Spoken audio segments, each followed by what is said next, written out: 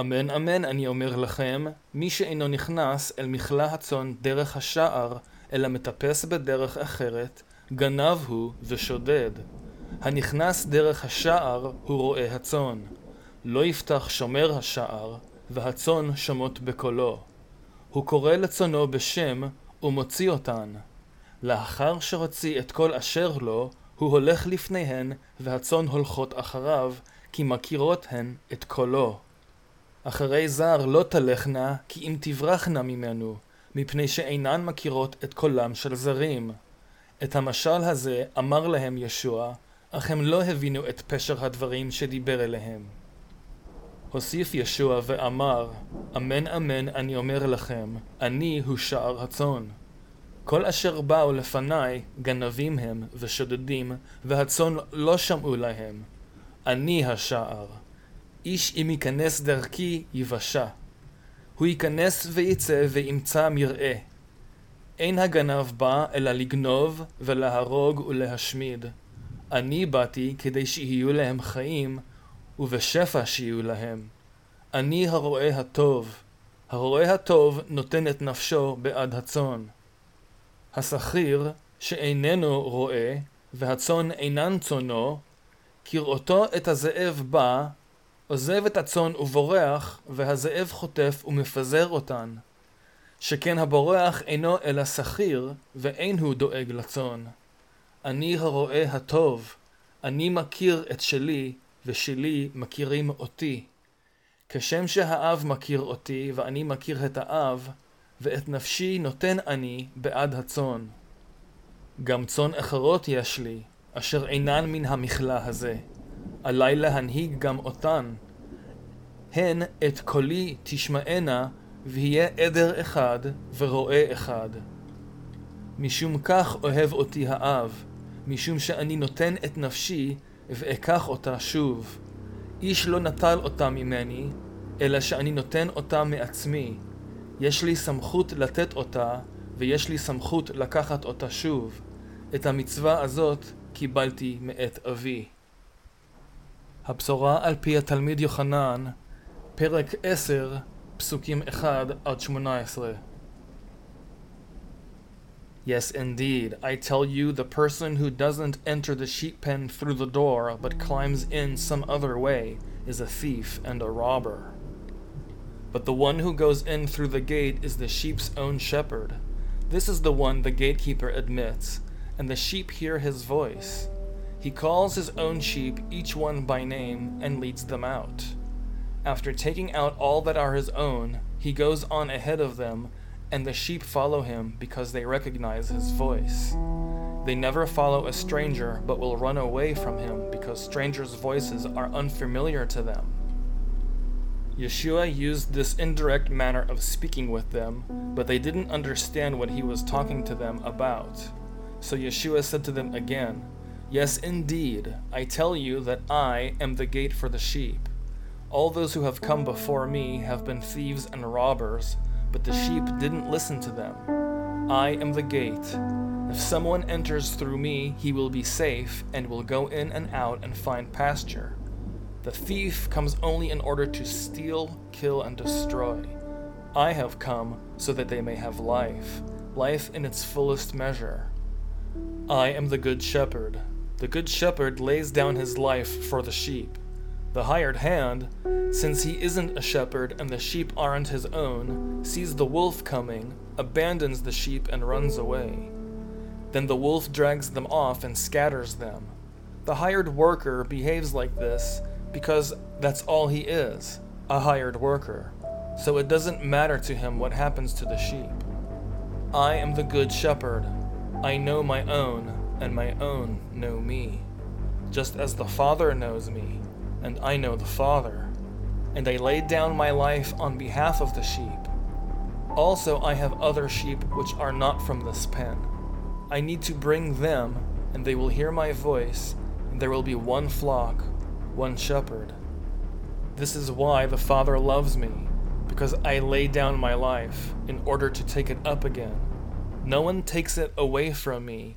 On the contrary, I lay it down of my own free will.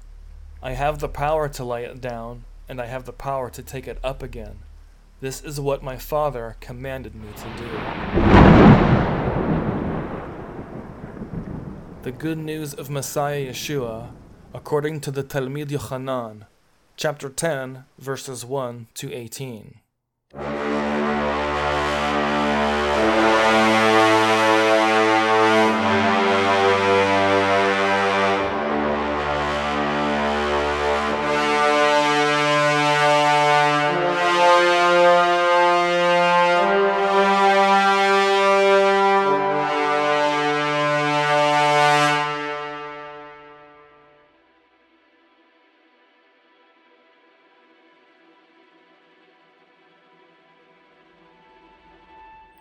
A joke, if you will. So the Messiah Yeshua himself is sitting with his 12 Jewish homies at the last Passover Seder, and he says to them, "Brothers, this matzah you're eating is my body." And they say to him, "No way." And Yeshua says, "Yahweh." Just a little messianic humor for you guys. Don't take me too seriously. Shalom, shalom, uvruchim hashavim. Peace be upon you, and welcome back to another scandalous, provocative, and controversial 6th installment of Finding Higher Ground.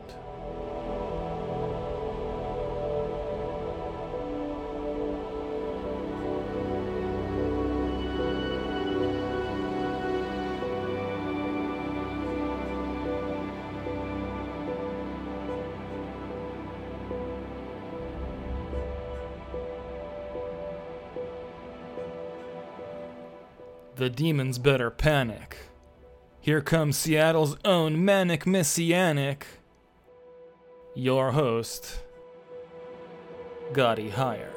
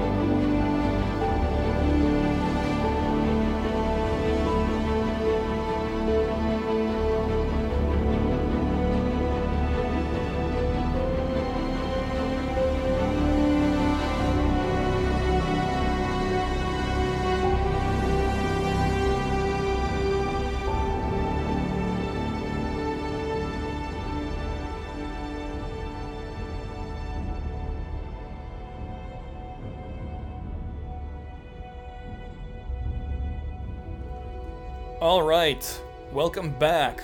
I know that there have been a slew of quote-unquote holidays here as of recent. So for those who celebrate such holidays, I hope that you had a blasty blast with your family. I hope you're all well. I hope everything is going well with you in your life. And welcome to 2022. Yeah, I can't believe it. 2022. Very surreal. Very surreal. Alrighty, guys. So before we get into the heart of things, I'm going to acknowledge some people who deserve credit for helping me make all of this happen. Namely, Team Audacity. So the people at Team Audacity have come together and joined forces to bring us amazing professional audio mixing software that's completely free. You cannot get it anywhere else except teamaudacity.org. That's www.teamaudacity.org. Another shout out goes to Anchor and Spotify, because now I'm on both platforms. You can find me on Anchor and you can find me on Spotify. Thank you very much for letting me put my podcasts on your platforms. I greatly appreciate it. To the people at Epidemic Sound all the way in Stockholm, Sweden, I appreciate your vast database of sound effects and background music. Thank you for your services. To the website, HebrewForChristians.com. That's HebrewForChristians.com. The word Hebrew, the number 4, and the word Christians.com. Last podcast, I made a horrible mistake, and I ranted about a HebrewForChristians.net. I don't know what that was all about.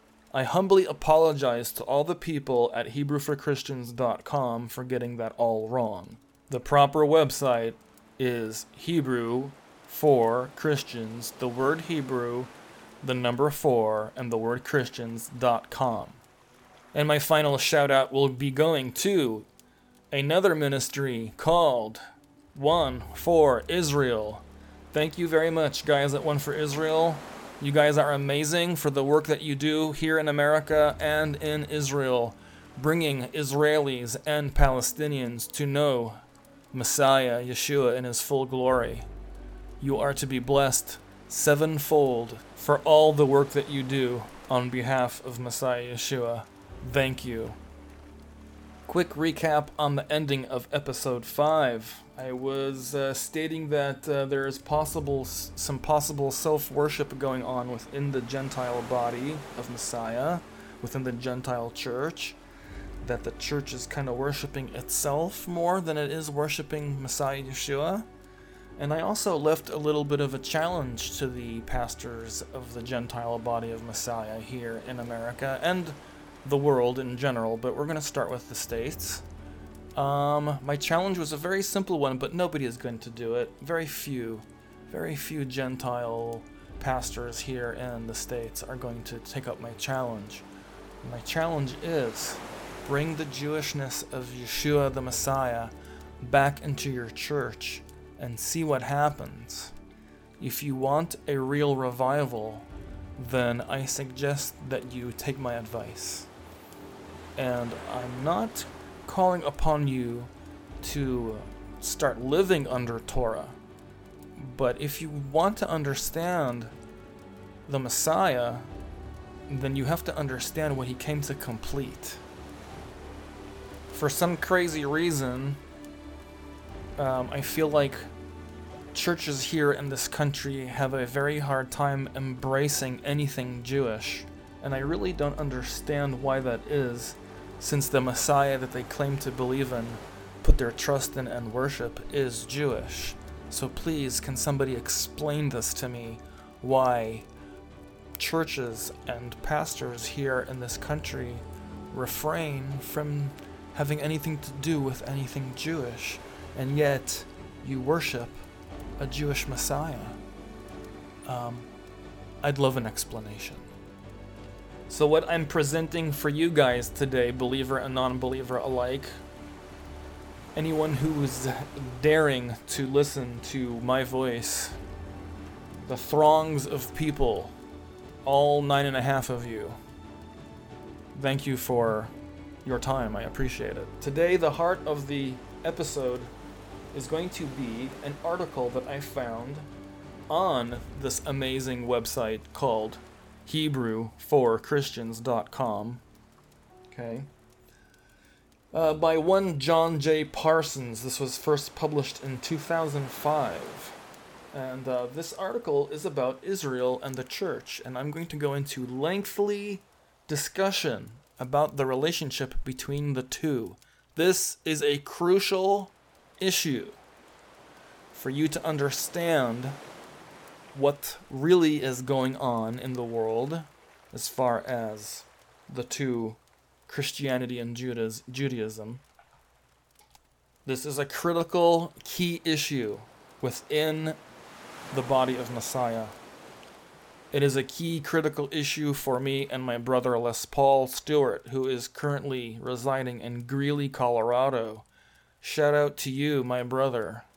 I know you're listening, and he and I are going to be doing some podcasts in the future.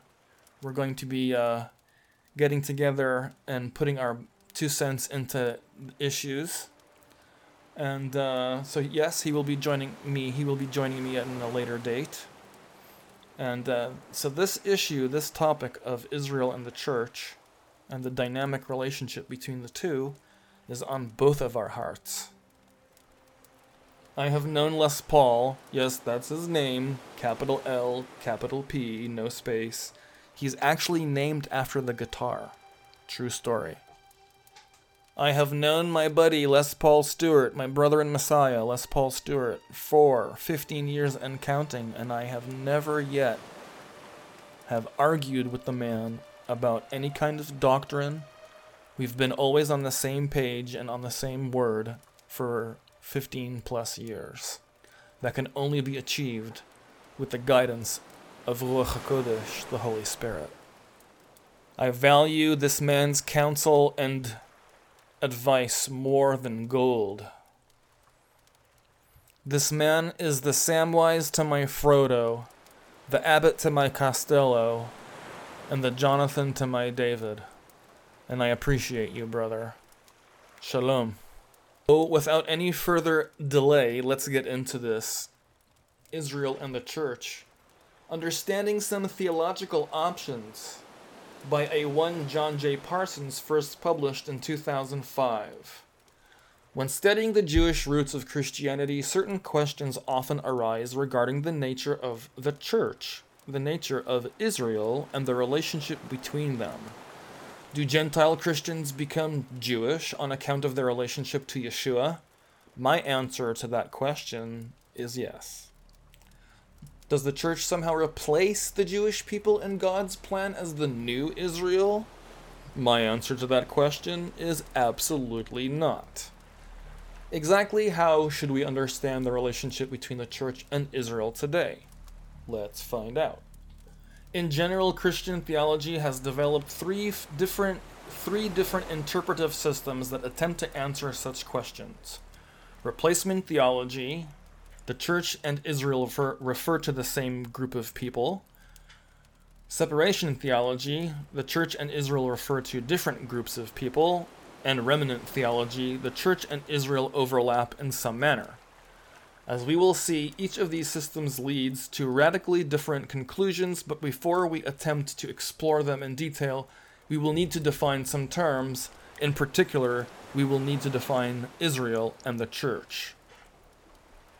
Now, I'm not going to spend a whole lot of time with defining Israel, because I kind of sort of already did that in episode 5. So if you want to, do a little recap on your own and look for the definition of what Israel is, I kind of sort of did that already. So I'm not going to waste a whole lot of time on that one, but I'm, of course, going to recommend all of you and any one of you who is listening to me right now to, of course, you can check it out on your own at Hebrew4Christians.com and get a much clearer outline of the definition of Israel. What I'm more concerned and want to focus on is the definition of the church. So here we go.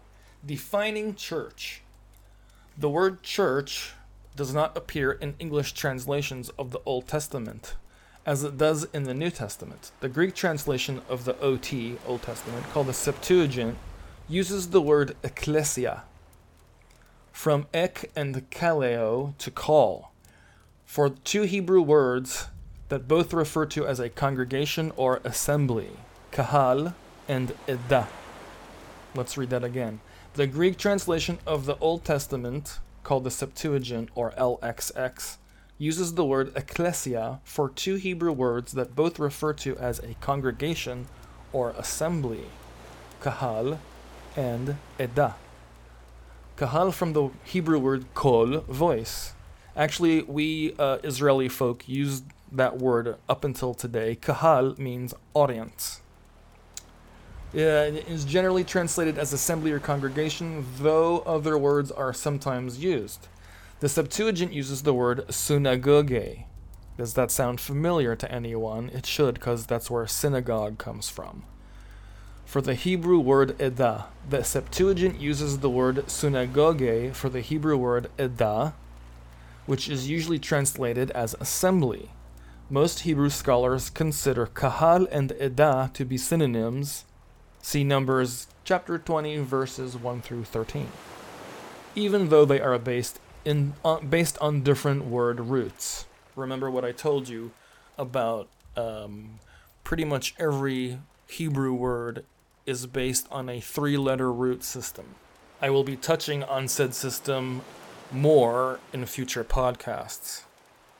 So the quick summary of those two words, kahal and edah, kahal meaning congregation, assembly, company, multitude.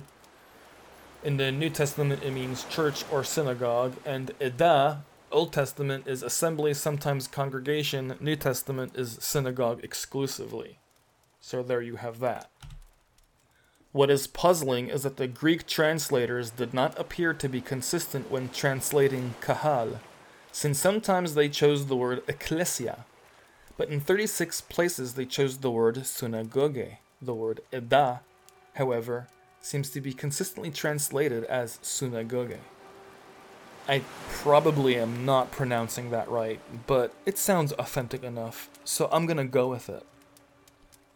From the author's comparison of the terms, it seems that the word kahal conveys the idea of a general assembly, whereas the word edah conveys the idea of assembling at a specific time, moed, appointed time, or at a particular place of meeting, ohel moed, which would be in this specific instance, ohel moed means the tent of the tabernacle.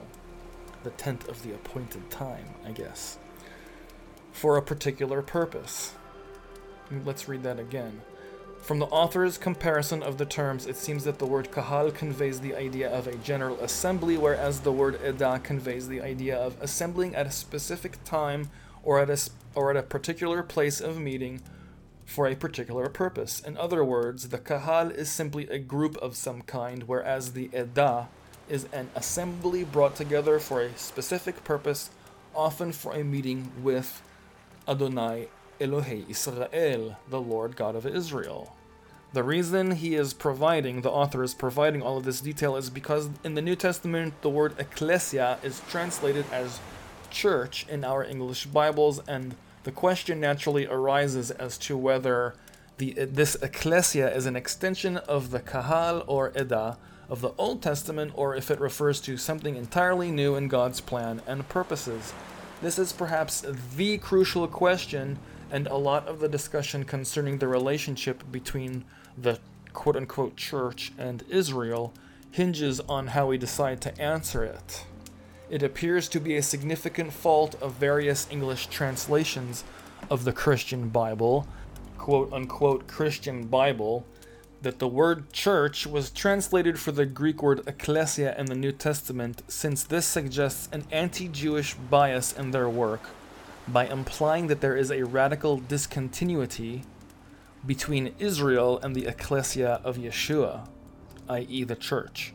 In other words, if the same Greek word ecclesia is used in both the LXX, the Septuagint, and the New Testament, then why was a new word invented for it in the English version of the New Testament? Why not rather translate the word as it was used in the Septuagint, or better still, as it was used in the Old Testament scriptures? Let's read that question one more time because it's really, really good. If the same Greek word, ekklesia, is used in both the Septuagint and the New Testament, then why was a new word coined for its usage in the English translation of the New Testament? Why not rather translate the word as it was used in the Septuagint, or better still, as it was used in the Old Testament scriptures? Actually, those were two questions, and they were excellent questions. Why indeed? In the New Testament, since the word ekklesia refers to the group of called out people from every tribe and tongue, in covenant with God by means of their trust in Messiah Yeshua. In particular, this ekklesia is composed of only those people who confess their faith that Yeshua, Jesus, is none other than Adonai come in the flesh, who died as a sinless substitutionary sacrifice for their sins, was buried and resurrected from the dead. Romans chapter 10, verses 9-10.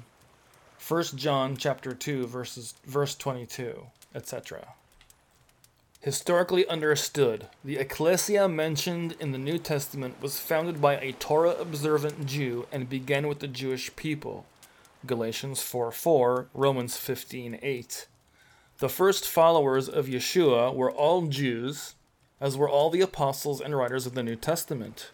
The quote-unquote church was therefore born among Jewish people in Jerusalem.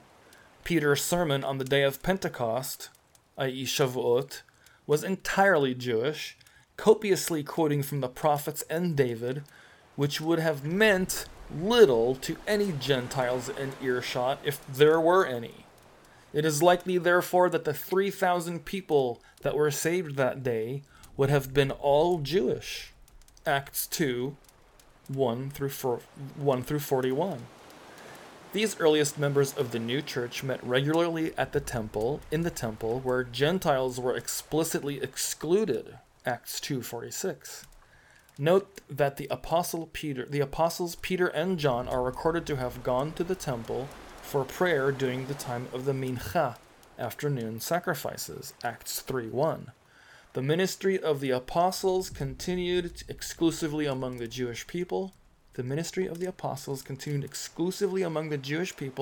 Among who were, quote, thousands who believed and were zealous for the Torah, Acts 21:20, unquote.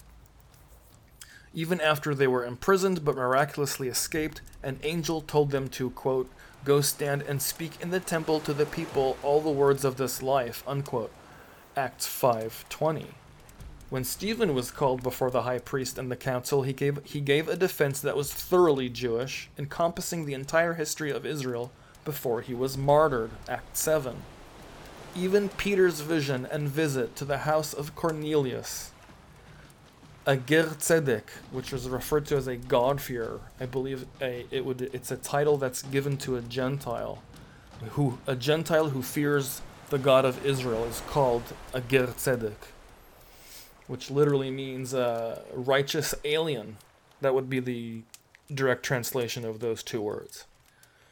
So even Peter's vision and visit to the house of Cornelius, who was a ger tzedek, who attended synagogue and observed Jewish customs and traditions, Acts 10, was subject to a crisis of conscience for him.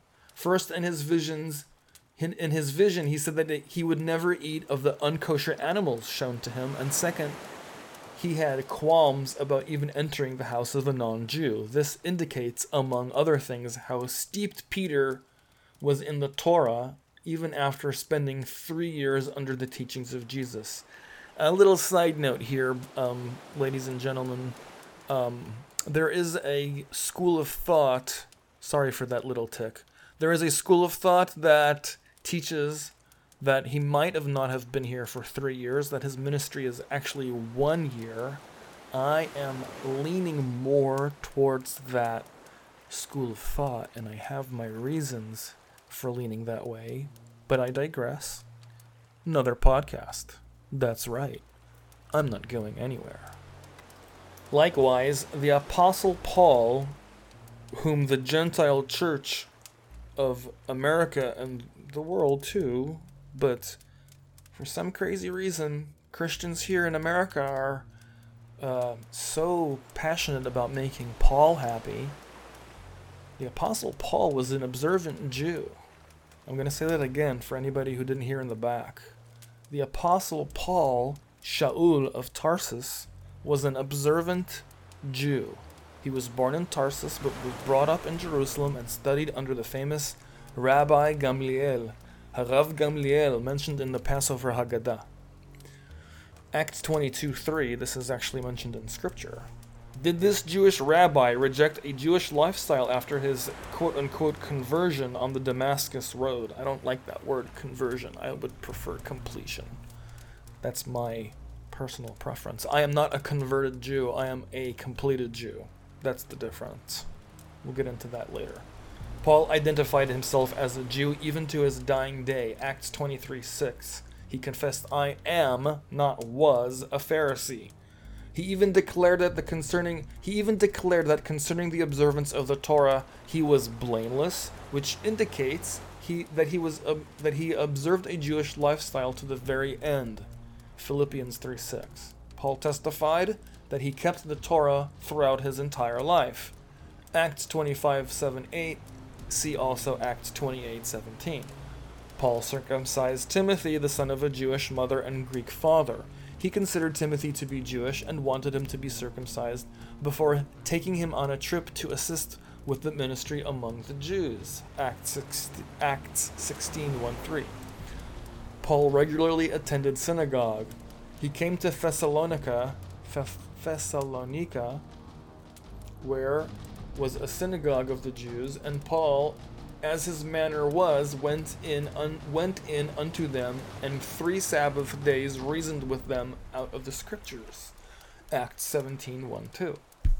Paul went to Jerusalem for the feasts, most likely Passover, at the end of his second journey. There's biblical coordinates for that. Acts 18:21-22, 1 Corinthians 5:7. Paul took the Nazirite vow.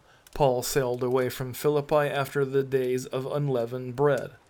There's 5 more points here proving how Paul was an observant Jew. So we're going to continue. In its earliest years, the Ecclesia of Yeshua composed a somewhat tolerated subset within larger Israel. After the national tragedy of the destruction of the temple in 70 AD, however, evidence of formal Jewish persecution of the followers of Yeshua can be detected. This included the addition of the infamous Birkat Haminim, a blessing composed by the Sanhedrin at Yavne that was added to the weekday Amidah, which invoked a curse on followers of Yeshua as well as the Essenes. Nice. Jews unwilling to recite the Birkat Haminim were suspected of heresy and subject to cherem, which means excommunication.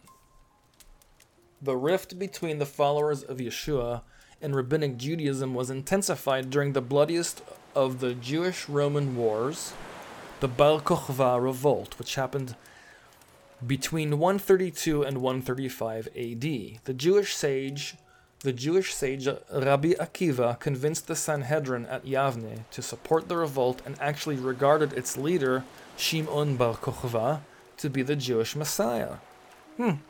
Since the Jewish followers of Yeshua could not support such a claim, and therefore could not support the war, the divide between rabbinical Judaism and the early church became sealed. The early Kehillah. That is, by the way, the word that is used in my Hebrew Bible, my Hebrew New Testament, is the word for church, is the word Kehillah. Just going to put that there. Concurrent with the rejection of the Ecclesia of Yeshua by the leaders of ethnic Israel, more and more Gentiles came to faith, and the Jewish roots of Yeshua began to be forgotten. This quote-unquote forgetfulness was solidified by various Gentile Christian teachers of the first few centuries who, influenced by Greek philosophy, advocated severing the Ecclesia from its historic Jewish roots. How absolutely and utterly preposterous is this? The Gentile church then came into prominence as a distinct entity from Israel, with its own mission and purpose. Sampling the teaching of many of the early Gentile Christian leaders reveals the gentilization of the ecclesia. And here is a long list of all the really special people that helped remove the Jewishness from Yeshua the Messiah. Marcion of Sinope. I heard of this guy. This guy was a Hellenist steeped into the ideas of Plato and Gnosticism and wanted to separate Christianity from any connection with Judaism and the law. Hilarious. Justin Martyr, 100 to 165 AD, an early Christian apologist, wrote his dialogue with Trypho or Trypho, Trypho, Trypho, who knows? Dialogue with Trypho the Jew, in which he claimed that God's covenant with Israel was no longer valid and that the Gentiles had replaced them. Hilarious. Tertullian, I'm probably saying that wrong, 160 to 220 AD, was another Gentile Christian apologist who blamed the Jews for the death of Jesus. Origen, not to be confused with the state, Oregon or Origin, Origen, 263-339 AD, founded a school in Alexandria, Egypt that taught the allegorical interpretation of Scripture. Origen was heavily influenced by Neoplatonic Gnosticism. He was also an anti-Semite who accused the Jews of plotting to kill Jesus. Charming fellow. Eusebius, 263-339 AD, wrote an influential history of the church that blamed the calamities which befell the Jewish nation on the Jews' role in the death of Jesus. John Chrysostom, 344-407 AD, denounced Jews in a series of sermons to Christians who were taking part in Jewish festivals and other Jewish observances. This is absolutely preposterous to me. If anything, what so-called Christians should be taking part in Jewish festivals because they're God's festivals, not necessarily the Jewish people's festivals. But, you guessed it, another podcast. Two more dudes who did whatever they could to take the Jewishness out of Messiah Yeshua. Jerome, 347-420 AD, produced the Latin translation of the Bible, which became the official Bible of the Catholic Church. He said, Jews are incapable of understanding Scripture and should be severely punished until they confess true faith. That's not entirely wrong, but still. Anyway. Augustine of Hippo, 354-430 AD. Spiritualized the kingdom of God and introduced amillennial thinking into the Gentile church. Augustine maintained that the Jews deserved death, harsh, but were destined to wander the earth to witness the victory of church over synagogue. Wow. Besides these Gentile church leaders who rejected the Jewish roots of Christianity, various church councils of the 3rd and 4th centuries likewise rejected Jewish influence within the church and abandoned the Jewishness of Yeshua and his ecclesia. How sad. I'm going to use the Hebrew word here, kehilah. These include the Council of Elvira, 306 AD, the Council of Nicaea, I heard of that one, 325 AD, and the Council of Antioch, 341 AD. Oh, there's another one, the Council of Laodicea, 434 AD, and so on. These councils went so far as to forbid Jewish and Christian intermarriage, the observance of Passover, and worship on the Sabbath day. Oh my goodness, are you kidding me? I think that Gentile Christians should do all of those things. Not that their salvation is dependent upon it, but it's to be done in remembrance of their Messiah. And their Messiah happens to be Jewish. That's the whole point. Anyway, I digress. The Reformers tried to return the Gentile church to its early roots, but sadly this did not involve a return to the Jewish roots of the original Kehilah. For example, Martin Luther. Oh, this guy. I know about you, Mr. Luther. You're not a nice person. 1483-1586. Martin Luther became frustrated by Jewish unwillingness to embrace his own interpretation of Christianity. Ladies and gentlemen, believer and non-believer, I am here to tell you that there is no such thing as somebody's own interpretation of Christianity. There's only one way to interpret Christianity, and that's through hermeneutics, which is not to take the Bible out of its own context. And the context of the Bible is Jewish. Period. There's nothing more to be said about that. So this guy, Martin Luther, became frustrated by Jewish unwillingness to embrace his own interpretation of Christianity and became one of the most bitter anti-Semites in history. His writings described Jews as worse than devils. Jews were poisoners, ritual murderers, and parasites who should be expelled from Germany. He even went so far as to rouse the mob to burn synagogues to the ground and seize Jewish holy books. Later on, Adolf Hitler... Oh, I knew that sounded familiar. Later on, Adolf Hitler would tell Germany that his final solution was just an attempt to finish the work that Luther had begun. The subject of Christian anti-Semitism is vast and should be soberly studied by all serious seekers of the truth. Well, that would mean you, wouldn't it? Because you're a serious seeker of the truth. Are you not? Sure you are. That's why you're listening to me. For an overview of the subject, please see the Wikipedia article entitled Christianity and Anti-Semitism. Now I know what you're thinking. Oh boy, Wikipedia. And while they do have somewhat of a repertoire about them, I do encourage you to check out the article. It is rather enlightening, and it should be studied soberly. Many definitions of the church offered by today's theologians are essentially Gentile and Western in flavor and perspective, defining it in abstract terms while focusing on the organization of church government, the nature and role of Christian liturgy, and so on. However, in light of the fact that the Gentile church owes its origin to the Jewish Kehillah of Yeshua, it almost seems that there is a conspiracy of silence regarding the church's Jewish heritage, and rarely is there adequate discussion in regarding to God's relationship with Israel today. I'm going to read that again because I think it's really important.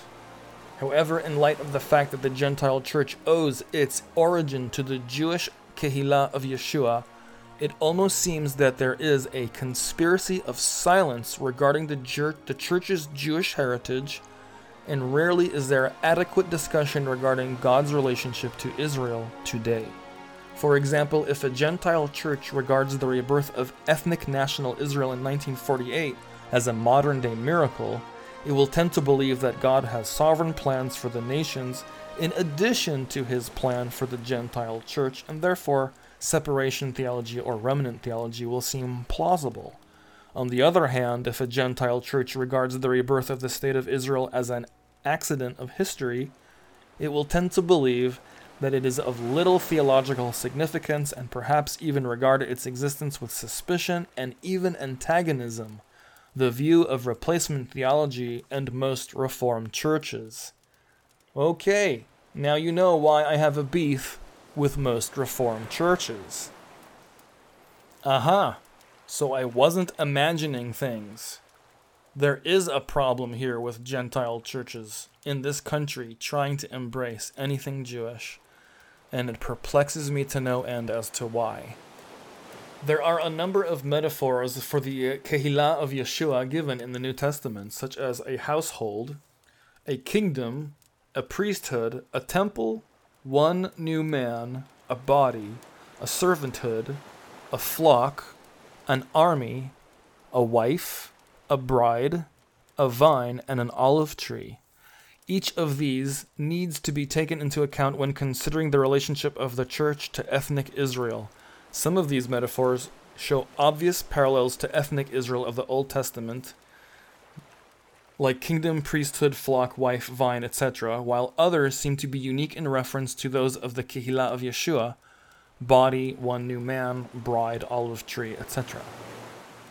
The author will now survey the three main ways that the various theologians have attempted to understand God's relationship to the church and historic ethnic Israel. And what follows, the author will regularly use the Gentile term church to refer to what the New Testament writings plainly refer to as the Kehillah of Yeshua.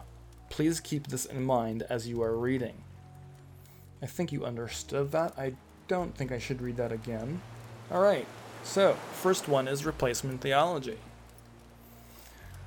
The first theological option regarding the relationship of the Gentile church and Israel is to claim that the church and Israel actually refer to the same group of people. More specifically, since Israel rejected Yeshua as the Messiah, the Kehillah of Yeshua is now the recipient of all the covenantal blessings and promises of Adonai. This is the mainstream view of most Christian theologians today. By the way, if I have any problems pronouncing certain English words, I do apologize. Considering the fact that I did not grow up in this country, I think I'm doing pretty well. Last podcast, there was a very complex word called hyperbole, and I mispronounced it. So now I know that it's hyperbole and not hyperbole or hyperbole. So sorry about that. Anyway. Replacement theology claims that the church is a new and improved Israel, better than the older tribal version revealed in the Old Testament. In ancient times, the church, ecclesia, called out ones, was indeed national Israel, but after Yeshua's universal message of love was rejected by the Jews, in ancient times the church was indeed national Israel, but after Yeshua's universal message of love was rejected by the Jews, God transferred all the covenants and promises from them to the Christian church. Brother and sister, ladies and gentlemen, believer and non-believer, this is a lie from hell. Okay? I know it sounds a little drastic, but it's true. It is a lie from hell. Let's carry on, shall we? The new covenant given to Israel was therefore fulfilled through the Christian church. This view is called replacement theology because the Christian church now replaces national Israel as the true Kehillah of Adonai, of Yud-Heh Vav-Heh. Ooh, there's that word that I'm not supposed to say to get, get in trouble. For not all who are descended from Israel belong to Israel. Romans 9:6. I don't think that means what they think that means. Because of their disobedience of the new covenant and the rule of Yeshua, Israel is no longer a chosen nation with any special status or future. Another lie from hell. As Martin Luther said, since the Jews rejected Christ, Messiah, the only thing left to them are the curses found in the Bible, but none of the blessings. Charming chap. Therefore, all the promises about Israel being regathered, restored, and delivered from her enemies in a coming kingdom age are to be allegorized and transferred to the church. And since Yeshua now symbolically reigns from the throne of David, the church's mission is to usher in the kingdom of God upon the earth by means of the worldwide spread of the gospel. That's not entirely wrong. I wouldn't say symbolically reigns. Gospel. At the end of the age, Yeshua will return to separate the sheep from the goats, Matthew 25:32-33, and the eternal kingdom of God will prevail forever. I think that the sheep and the goats is kind of happening right now. If you want my humble opinion, you didn't ask for it, but you're going to get it anyway because you're listening to me in my podcast. Note that one consequence of this view is that the church is not essentially new, since it existed before the time of Yeshua as the company of saints who trusted in the God of Israel for their salvation, i.e. the faithful remnant. Since the church is actually a sort of reformed or renewed Israel, it might be more appropriate to consider this view as renewal theology because it implies that the church is a renewed form of faithful Israel. Paradoxically, this leads to the conclusion that Israel needs to be grafted back into the olive tree of the church rather than understanding that the Gentile church is composed of wild olive shoots grafted into the covenants given to Israel. Romans 11, verses 17 to 23, and Ephesians 2:12. By the way, if you haven't read Ephesians, please do. I mean, all of the letters to the churches are fantastic. They're all fantastic. They're all a different kind of fantastic. They're amazing.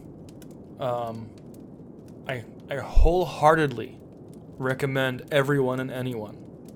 Even if you're a non-believer, I mean, of course I want you to read the Bible, but like, I don't even want you to read the Bible with an attempt to try to convince you of anything. Just read it for reading it. You know what I'm saying? All right, I am going to take you further down the rabbit hole, and it's a deep rabbit hole. The case for replacement theology. The case for replacement theology is often made along these lines. Israel refers to all those who obey the new covenant of Yeshua, who are thereby called the quote-unquote true children of Abraham and heirs according to promise. Galatians 3:29. In spiritual terms, their church is now the Israel of God. Galatians 6:16. Okay, you know what? I have to look at that passage, and I think I'm going to read it to you. I don't know what other Messianic Jewish podcasts you guys listen to, but on this one, you're going to hear the word of God coming out of my mouth. I don't know if you hear the word of God from other ones, but you're going to hear it from me. All right, brothers and sisters, believers and non-believers, ladies and gentlemen, here it is. Galatians 6, verse 16. And I'm reading it out of the Complete Jewish Study Bible. That's my version that I'm reading. Okay? This is my secret weapon. This Bible right here is my secret weapon. This Bible, and I know that you guys are going to think that this is a very big boast, but believe me when I tell you that this is the Bible that has the potential of unifying the body of Messiah. I'm not kidding. I'm not saying that lightly. It is my goal at the end of the day that every person on the planet that draws breath, that calls himself or herself a believer in Yeshua, will get one of these Bibles. Because it's the closest thing that you're going to get to the real deal, in my humble opinion. There are so many different versions of Scripture out there, which I'm going to talk about that. Why are there 50 bazillion different versions of the Bible? How come there are 500 different denominations? All out of 14 Jews? All of this out of 14 Jews? Okay. I say 14 because it's Yeshua, the 12, there's 13, and Paul, there's 14. It's actually 15 if you count the guy who replaced Judas. So from 15 Jews, we get 500 and something denominations, and how many versions of the Bible? Doesn't anybody think that there's anything wrong with that? Right, here it is. Galatians 6:16. And as many as order their lives by this rule, shalom upon them and mercy and upon the Israel of God. I'm going to read that again. And as many as order their lives by this rule, shalom upon them and mercy and upon the Israel of God. All right, I know the true definition of what Israel of God means, and I'm gonna tell you what it means in a minute, and I think you already know what it means. But we're gonna clarify that. I'll give you a little hint. It's not the church. It's not just the church. Okay? All right. So let's continue. In spiritual terms, the church is now the Israel of God and is composed of those Jews and Gentiles who are regenerated by means of their faith in Yeshua. Not entirely wrong, but not entirely right either. Matthew 3:9, Luke 3:8, Galatians 3:6-9. National Israel was really just the seed of the future church. I can see that, in a way, which will eventually restore the entire earth under God's forthcoming dominion. The church is now, oh, by the way, if you want coordinates for that, is Malachi 1:11, Romans 4:13. The church is now the heir and trustee of God upon the earth. Galatians 3:29. Jesus himself taught that the Jews would lose their spiritual privileges and be replaced by another people. Matthew 21:43. Wait a minute. Okay. I did a quick research, and here is a perfect example of something completely taken out of Jewish context. Alright? Listen carefully. It says here, let me find my bearings. The church is now the heir and trustee of God upon the earth. No. Fast forward. Jesus himself taught that the Jews would lose their spiritual privilege and be replaced by another people. Matthew 21:43. Well, guess what? I just looked that up, and I read. You cannot take one verse of the scriptures and completely remove it from the rest of what happened before it and what's going to happen after it. You can't do that. You always have to go back and read more. And so much misinterpretation happens by taking the one verse and extrapolating something that's not there. And I'm going to tell you right now that Yeshua himself taught this whole claim. Yeshua himself taught that the Jews would lose their spiritual privileges and be replaced by another people. That is absolutely not true. I went to the Bible. I'm going to go there right now, and I'm going to read it to you what happens a little bit before. Okay? Yeshua said to them, haven't you ever read that in the Tanakh? Yeshua said to them, verse 42. Where am I? Matthew 21, verse 42. Yeshua said to them, haven't you ever read in the Tanakh, the very rock which the builders rejected has become the cornerstone. This has come from Adonai, and in our eyes it is amazing. This is what it says in the Tanakh. Therefore I tell you that the kingdom of God will be taken away from you and it will be given to the kind of people that will produce its fruit. Who is he talking to? Let's read on in verse 45. As the head Kohanim and the Purushim listened to his stories, boom. They saw that he was speaking about them. So what was Yeshua really saying in this verse? He wasn't saying that the spiritual privileges were going to be taken away from the Jewish people and given to another people. He was saying that the Jewish privileges were going to be taken away from the spiritual leaders of Israel at the time and given to those who were actually doing God's will, which is number one, first and foremost, believing that Yeshua is the Son of Man and God in the flesh. Perfect example of how something is extrapolated and taken completely out of its hermeneutics. Look that word up, hermeneutics. You cannot take the Bible out of its own context, and the Bible's context is Jewish. I don't care if it was written in Greek. I don't care if it was written in Klingon. The context of the Bible is Jewish. All right, that's the end of my rant. Let's continue with this article, yes? After the church came into existence on the day of Pentecost, God was finished with national Israel, and today a true Jew is anyone born of the Spirit, whether he was physically born Jewish or not. Not entirely wrong. That's not entirely wrong. Romans 2:28-29. The fact that God is finished with Israel, that's not true. Okay? Because if that was true, then what's the vision of the dry bones all about? And again, yeah, you guessed it, another podcast. Okay. All the promises made to Israel in the Old Testament are now the possessions of the Church of Yeshua, the Church of Jesus. I'm going to use the word Jesus here on purpose because Yeshua would not agree with this at all. Yes, I think I can speak for him. I think I can speak for him. Does that sound accurate to anybody?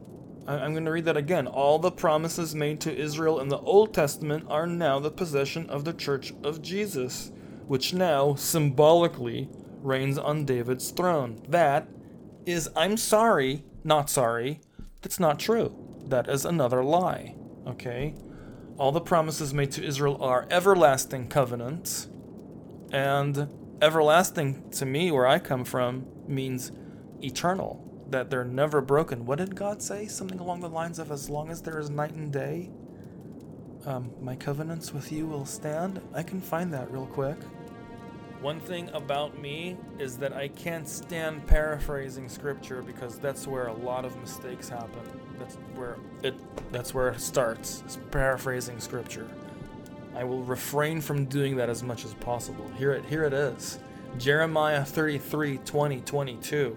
Here is what Adonai says: if you can break my covenant with the day and my covenant with the night, so that daytime and nighttime no longer come when they are supposed to, then my covenant with my servant David also can be broken, so that he will not have a descendant to reign from his throne, or Levi'im who are Kohanim. Levi'im and Kohanim are priests, to minister to me.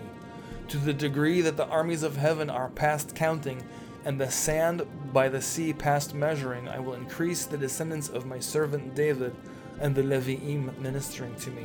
Okay, so where in anywhere in what I just read does that sound like that God is done with natural ethnic Israel and all of a sudden the church gets all the blessings? Where did anybody hear that here? I certainly didn't. Let us proceed.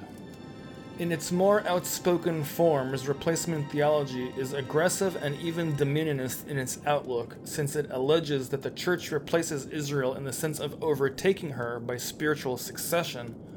The theological jargon for this is called supersessionism, i.e. the idea that Israel has been superseded by the church. Lie. Since the Jews are no longer God's chosen people, God does not have any future plans for the nation of Israel. Lie.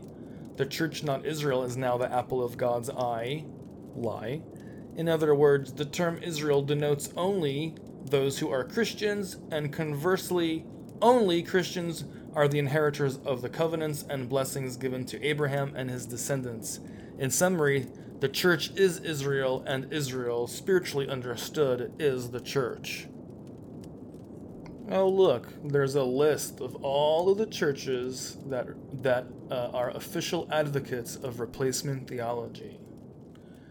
Official advocates of replacement theology include the Roman Catholic Church, the United Methodist Church, the Evangelical Lutheran Church of America, the Presbyterian Church, the Lutheran Church, Missouri Synod, S-Y-N-O-D, the Episcopal and Anglican Church, the Greek Orthodox Church, the United Church of Christ, the Mormons, the Jehovah's Witnesses, and of course Islam, which likewise claim that it has replaced Israel as God's chosen people on the earth.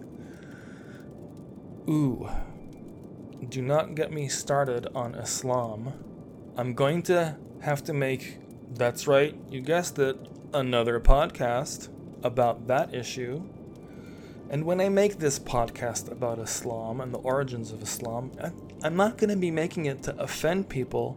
I'm going to be making it to share the truth about it with people. And if you're offended by the truth, that sounds like a personal problem.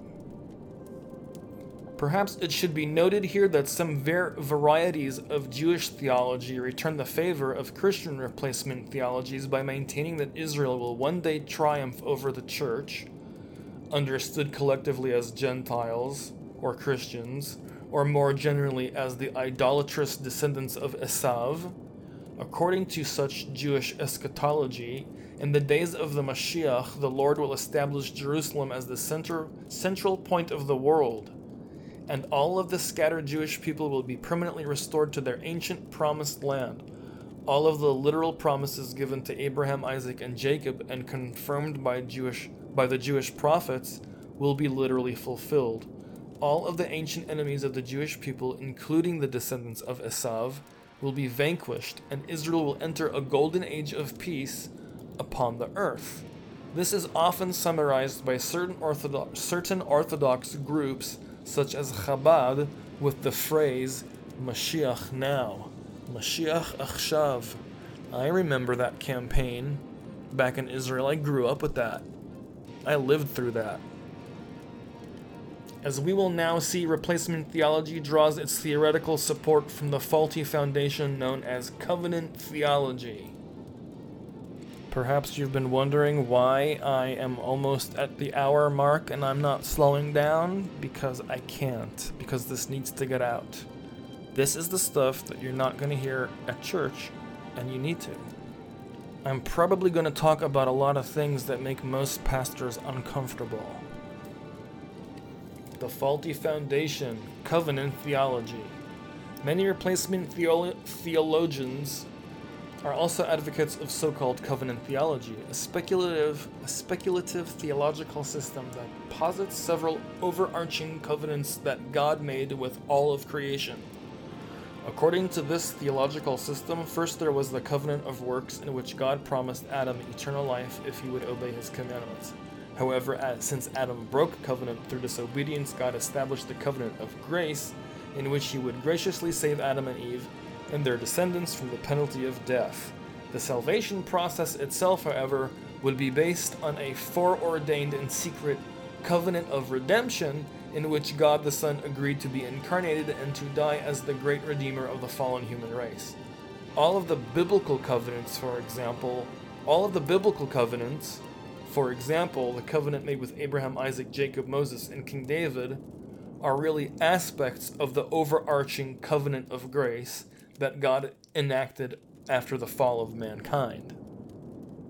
Covenant theology is an error for a number of reasons. First of all, this abstract system of covenants, works, grace, redemption, is not based on an inductive study of the scriptures themselves, since they do not mention these covenants, but it is determined from invalid deductions made from the New Testament, which are then read back into the language of the Old Testament. As we will see, the primacy given to Gentile theologians who are influenced by Greek philosophy theology greatly influences the reading of the Old Testament for most of these theologians. For example, the Torah reveals that the covenant made with Abraham and his descendants is clearly unconditional in nature. Oh, I remember saying something about that not too terribly long ago. The language of the relevant text is simply unambiguous. The language of the relevant texts is simply unambiguous. See Genesis 12:1-7, 13:14, 17. Oh my gosh, there are a lot of verses in Genesis. Exodus 2:24, Deuteronomy 9:5-6, 2 Kings. Yeah, there's a lot of coordinates here. Moreover, the covenant ritual itself was expressed unilaterally, Genesis 15, and subsequent testimony, even in the New Testament, corroborates its unconditional nature. Luke 1, 54:5, Luke 1, 68-74, Acts 3, Acts 13, Romans 11. However, based on preconceived theological assumptions, the unconditional nature of this covenant is transformed into being a conditional one now, and a conditional one that now does not mean what the scriptures plainly state. However, I'm going to read that again because it's probably did not make any sense. However, based on preconceived theological assumptions, the unconditional nature of this covenant is transformed into being a conditional one that now does not mean what the scriptures plainly state. Well, you know what that means. That means that it's garbage. Now, while it's true that we cannot completely bracket our understanding of the New Testament when we are reading the Old, it is a poor okay, wait a minute. Here's a word. Exegetical principle not to honestly listen to the text of Scripture itself in light of its historical context while using the normal rules of grammar, i.e. plain sense. And it is simply preposterous to take the promises explicitly given to Abraham and to ethnic Israel and reinterpret them as promises given to the church. In order to rationalize this approach, these theologians, influenced by the Gentile theologians of the past, are forced to use allegory and Greek symbolism in order to apply the terms of the covenant to refer solely to the church. Of course, this exegetic approach, exegetic, E-X-E-G-E-T-I-C. Do you want to know what that means? I think you do. Hold on. Adjective, serving to explain, elucidative, explanative, explanatory, explicative, expositive, expository, hermeneutic, hermeneutical. Oh, there's that word that I used earlier, hermeneutics. Imagine that. Alright, so let's go back. Of course, this exegetic approach works the other way around too, as can be seen when the New Testament is forced to read in a way that is not consonant with the plain sense given in the Old Testament. An example of this sort of distinguous methodology. Man, English is a hard language, guys. Sorry. Let's try that again.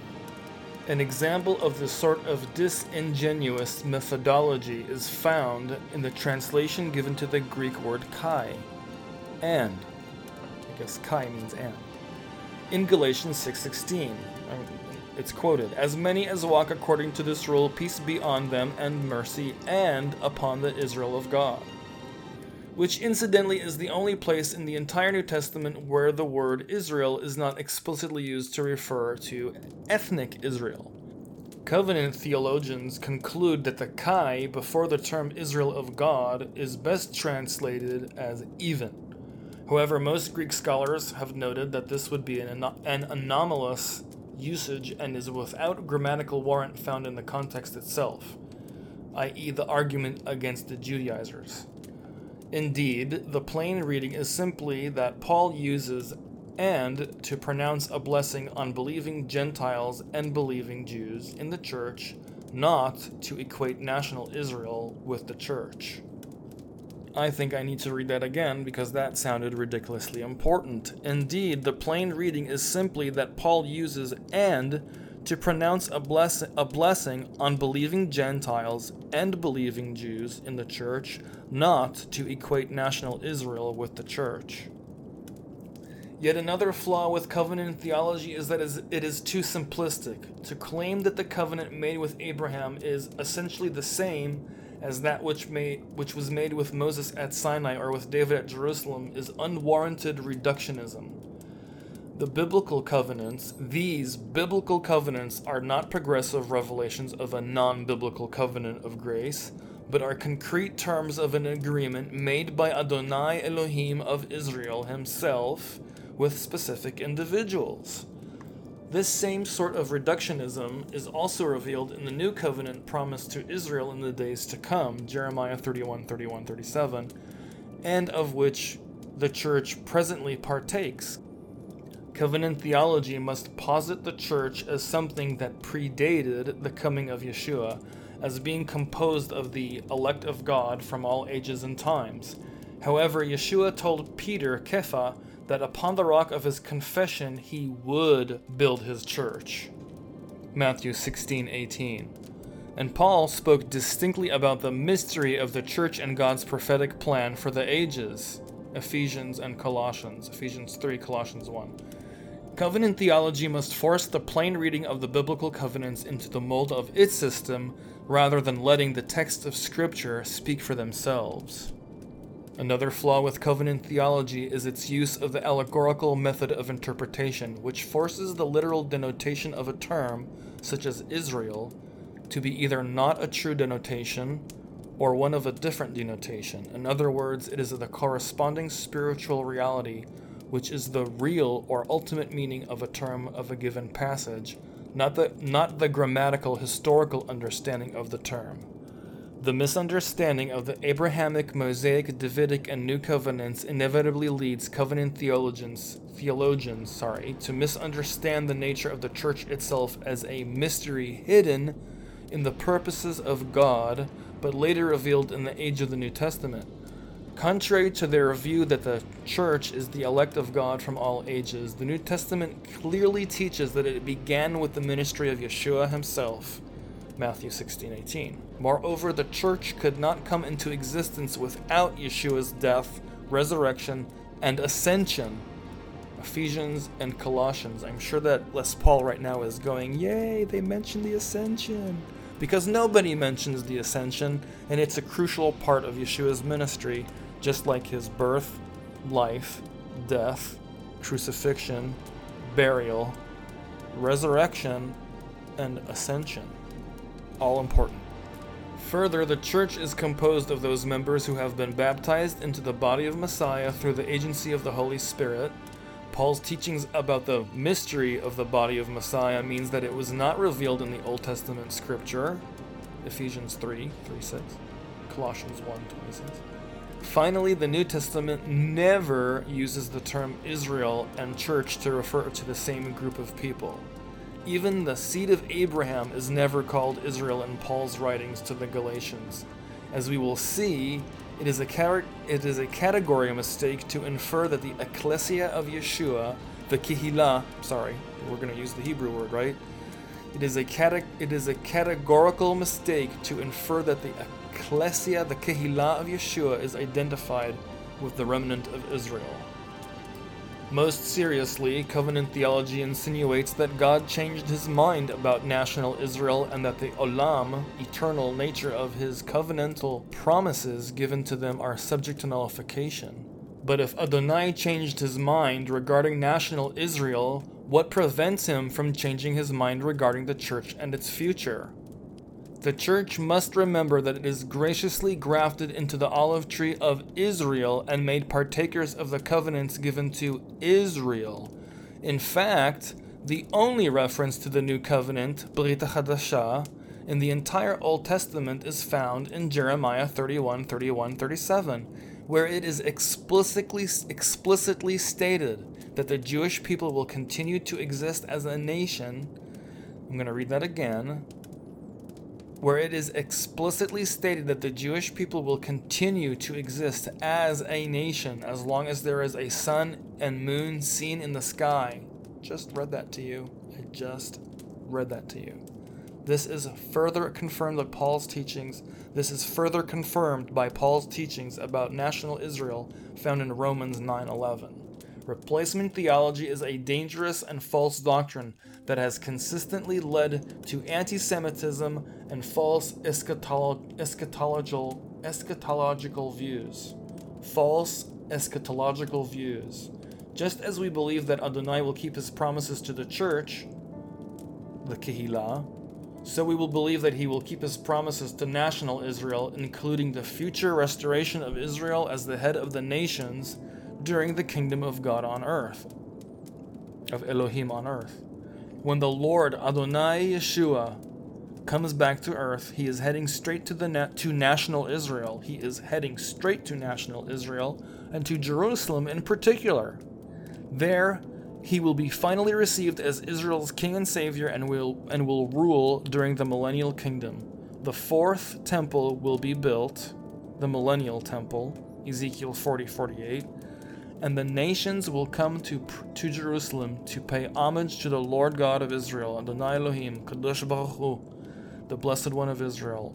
All the nations will celebrate the Feast of Sukkot, and those that refuse will be plagued with drought. Isaiah and Zechariah. Isaiah 4, Zechariah 14. Okay then, dear listeners, believers and non-believers alike, that was replacement theology right there. I have 2 more theologies to go over, and I really, really wanted to cram these 2 theologies into one podcast, but I don't think that's going to work. So, I'm going to go ahead and sign off here. I'm going to keep you hanging with a bated breath for episode 7, which is going to be about separation theology. And after separation theology, there is remnant theology. And after that, it gets really, really interesting, because then there is a summary and a conclusion. And the summary of the conclusion, I keep on scrolling down, and I keep on scrolling down all the way to the bottom, and it starts talking about the New World Order and the all-seeing eye, and how these symbols are prevalent in modern-day Jerusalem architecture. Yeah, isn't that crazy? So it's gonna get really, really interesting, boys and girls, brothers and sisters in Messiah. Stick around. I promise it's gonna get a lot more interesting if you stick around. Okay.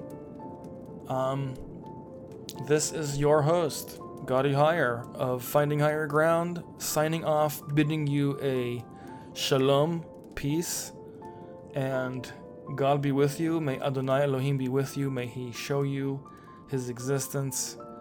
May He validate His existence in your life in a mighty, mighty way.